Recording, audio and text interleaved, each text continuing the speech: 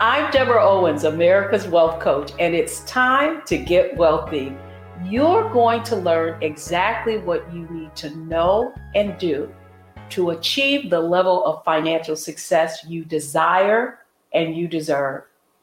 So are you like so many Black women in particular that have gotten multiple degrees? You've went for that American dream, and you felt like that should lead you to financial success. Well, the truth is that the American dream has become a nightmare for far too many women. According to a study by the AAUW, Black women have 22% more in student loan debt than their white counterparts. Well, that certainly is the situation that our guest today found herself in. Has your American dream, the pursuit of it anyway, become a nightmare? And that's exactly what we're going to discuss today. And so these are the three things they don't want you to know. And that is that student loan debt is not good debt, and multiple degrees do not guarantee more income. And then finally, continuing to defer your payments on student loans does not really help you achieve anything, but more importantly, it just increases the amount of what you have to borrow.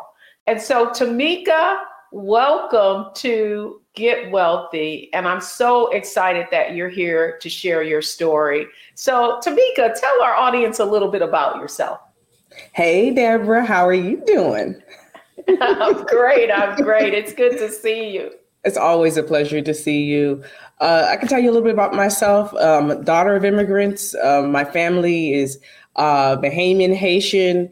And honestly, I believe that background is what helped me have the fortitude to be able to see this situation through. I live in Maryland now, but I came to the Washington, D.C. area to study at Howard University. I wanted to be the next Connie Chung when I was a teen. So I was going for that dream wholeheartedly since I was a teenager. So nothing was going to get in my way. And by the time I got to Howard University, at that time, I was about 19 years old. And what was placed in front of me was a promissory note that said that, hey, if you sign this document, you can be able to achieve your dream, not really understanding the full foresight of what I was going to be experiencing right after college. So once I graduated Howard University, very excited, got an internship at National Public Radio. And then I got my first real job as the news anchor for the Al Sharpton Show. And I was making a whole $30,000 at the time, which was great money. and I just knew that I was going to be able to pay back my student loans. Well, 6 months after graduation, I was hit with an enormous bill. And I was also hit, and this is during the time of economic downturn in the country in 2008. So I was not only hit with job reduction, but I was also hit and faced with the reality of a very massive student loan bill. And when I reached out to that specific loan company to share my hardship, that's when reality set in that I had to pay that bill back no matter what. Well, you know what, Tamika, your story is many stories, many Black women's stories in particular. Yes. And so when we come back, I want to share with the audience exactly what you needed to do to get to the other side. And it all started with mindset, strategy, execution. Although you believed, like so many people, that college degree was going to lead to the American dream, the promised land, and that six-figure income, it was elusive. So Tamika, we're on the other side of this nightmare. You found yourself in significant debt.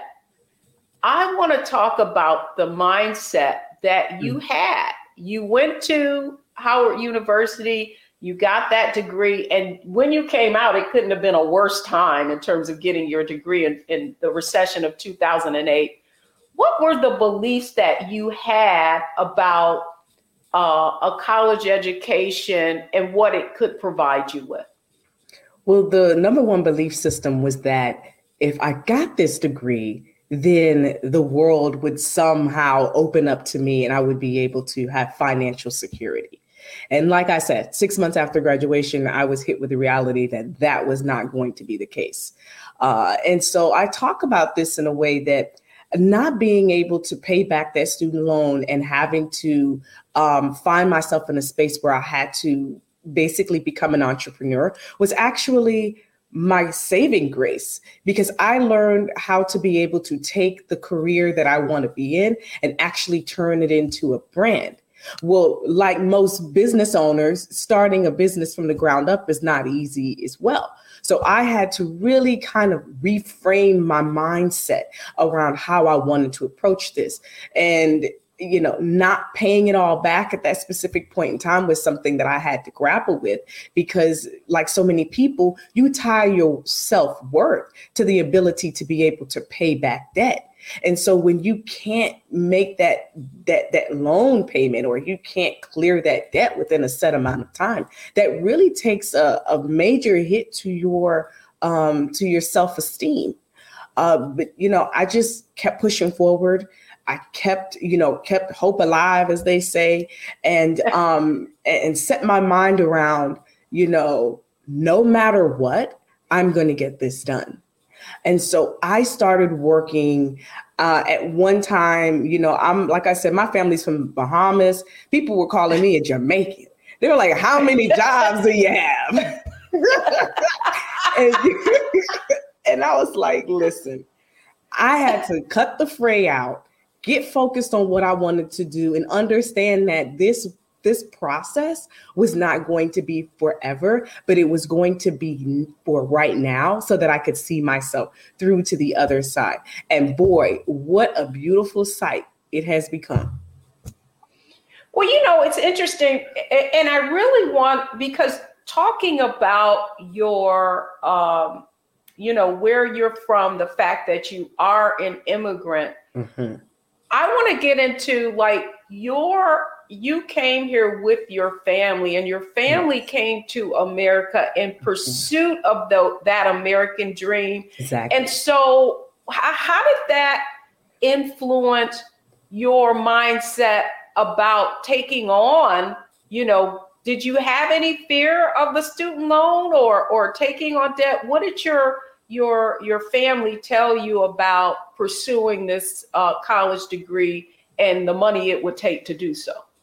Well, they were not as supportive as they could be, to be frank, in the beginning, because of the financial fears that stemmed from taking on so much student loan.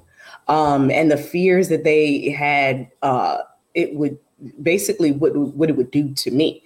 Like, do you really think you can pay it back? That was really the mindset around that. We don't have the money. And like so many immigrants, they were pushing me towards going into the military. And at this time, think about it, I'm 19, being told by my family, hey, we don't have the money. The military is your option. But I was lucky enough to had been at it was called like a college bound program in my high school. And I also met a woman who really understood the process. And so she actually helped guide me through to get into college. And to me, that was basically the bridge to that world. I didn't necessarily have my family there. Don't get me wrong. They were very supportive. They were just moving in scarcity and not in abundance. Well, I love that you said that, Tamika, because I think the fact is that a college education is a valuable asset. Would you agree with that? Like yes. The experience that Howard University gave you in preparing you ultimately for your career, Yes. do you feel that the investment was worth it? Oh, wholeheartedly. I believe I was, we're in a special club, if you know, us HBCU people. we're in a special club. Yes. And then, when the vice president ascends, to the higher rungs of our society, and she's from Howard University, it's all over. Okay. Well, and you know what? That's what I love. Between the AKAs, my friends who are AKAs and Howard grads, it is really scary. They already carry themselves at a certain level, yes. right? And now seeing and if you just look at the leadership and the kinds of accolades that have that so many graduates of Howard University or any HBU, if you look at leadership in many major corporations, you will see that is where it's been prepared. And so I by no means want to convey to our audience that I'm not pro-education. It's just that you have to look at how you're going to finance that education.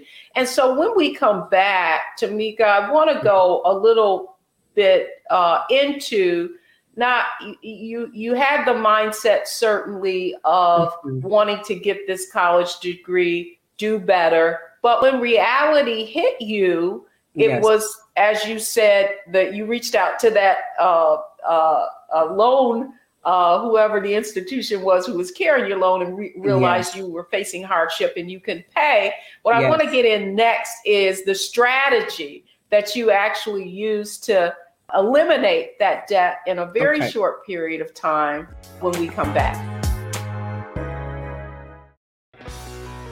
Let's be honest, as successful women, we're crushing it. Maxed out 401k and Roth IRA? Check. Aggressive savings and investments? Check.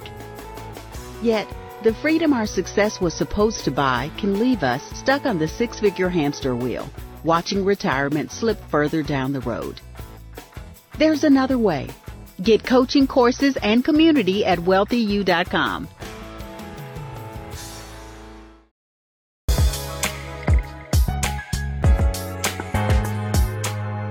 Welcome back to Get Wealthy, everybody. I'm Deborah Owens, America's Wealth Coach, and we're talking about a topic today that impacts so many Black women, so many Black people, but we're talking about Black women specifically today.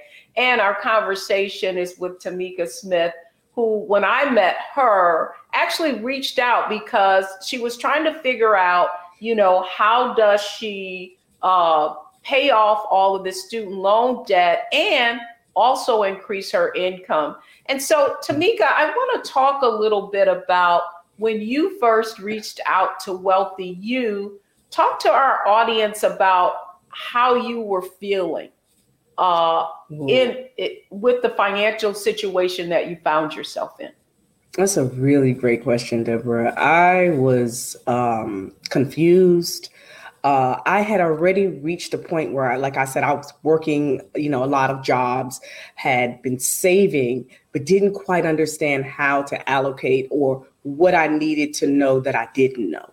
Right. And so by the time I got introduced to you, I was already kind of primed in the mindset of reaching the next level. I just didn't quite understand how to get there. So when I reached out to you, we had a conversation, and the first thing we talked about was mindset. And once the mindset was created and the vision was created, then it was, all right, now strategy.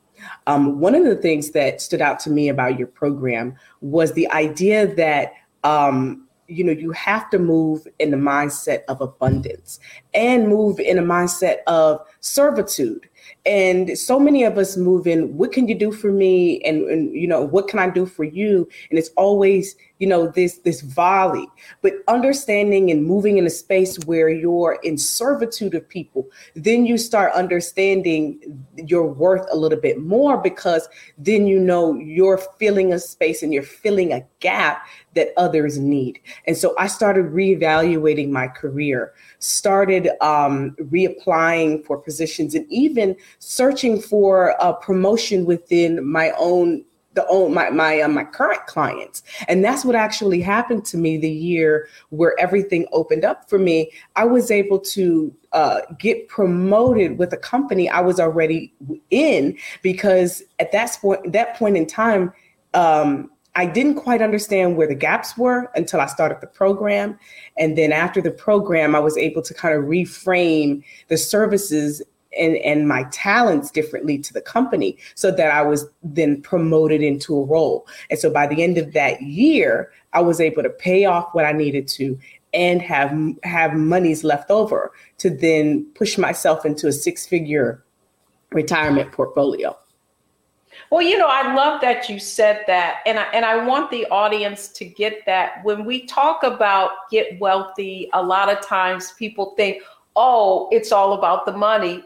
Actually, getting wealthy is a function of your ability to use your gifts and talents to serve others. And so one of the first, when we talk about wealth mindset, it is about how can you add value to others? One of the first habits.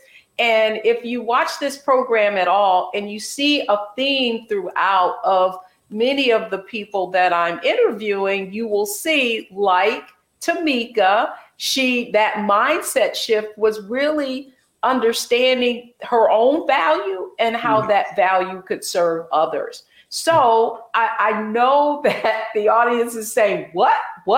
Are you saying that you were in a certain place and you were able to get promoted? Yes. So talk to us a little bit about how that wealth mindset shift, and we're going into strategy now. I know I didn't kind of tee this up. Okay. How making that shift in mindset allowed the place where you were, right? I often tell people they're 10 feet away from gold. You advocate for yourself and be able to convey your value to get that promotion. Well, at the specific point in time, and it's always about opportunity and being ready for that opportunity. And so at this specific point in time, I say this is like 2022, so 2020, we were in the middle of some shakeup at the university and in the newsroom, and people were moving, different jobs. People were, growing into other opportunities outside of the company. And for me, this was my, I would say, second time or third time around applying for a position at the company. And, when you don't get promoted, so often you turn it on yourself and ask, well, what is it about me that I'm not getting this? And that's a really tough question to answer. But like you talked about, it's really about understanding your gifts, and not only understanding them, but being able to communicate what you can do. So when the opening, when the opening occurred at my job, I said, okay, I'm going to go for this wholeheartedly. Like Beyonce, I'm about to give it my all. This is about to go down. So what I did was, I said, I am going to really step into this role. So I created an EPK, which is something that's very well known in public relations. It's called an electronic breast kit. I said, I'm going to create a portfolio to show them my statistics, to show them what I've been doing outside of the company, how I can bring those resources to the company, show them what I've been doing in radio and television, in online, and just really take my resume and punch it up to another level and think about what are the other candidates going to be presenting. In my mindset, in my mind, I'm like, what could they potentially be presenting, and how can I outdo what they would potentially be doing? And that's what I did. I even listened to TED Radio Hour talks to listen to how to best present yourself, how to get yourself into the best mindset. And what I learned is if you stand in a 2-minute superwoman pose, that actually puts you in the mindset to feel like you can just take on the world. So I did that before every interview. I had 3 rounds of interviews, and I did that every interview, 2 minutes, and I listened to Diva is a female version of a Hustler by Beyonce before every interview. So, I brought my psychology to the game. I brought my skill set to the game. I tried to just shed myself of everything that had happened before, whatever traumas I had experienced. And I just really focused in on the time and the period that I was in at that specific point in time and just gave it my all. And let me tell you, Deborah, what ended up happening is I didn't get the job. Okay. No, I didn't get the job, but I was so good at the interview. They said, you know what, we have to find something for her. And that's what happened.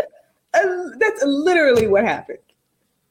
I love it, because that's the point we're talking about, get wealthy. And that's the point we want to make, is that you got to own it. You've got to take ownership. And Tamika, listen, you could be the best thing since sliced bread, but if nobody knows about it, then how can they understand your value? It's a conversation that I've had with so many people, and something that I learned that I was coached on very early on in my own career. Tamika Smith, thank you so much for coming on and sharing your story of how you're getting wealthy and taking ownership of your success. Folks, when we come back, I'm going to break it down. We're going to review exactly what Tamika had to do in our Analyze, Optimize, Maximize part of this program. So don't go anywhere, folks. We'll be right back. Let's be honest, as successful women, we're crushing it. Maxed out 401k and Roth IRA? Check. Aggressive savings and investments? Check. Yet, the freedom our success was supposed to buy can leave us stuck on the 6-figure hamster wheel, watching retirement slip further down the road. There's another way. Get coaching courses and community at wealthyu.com.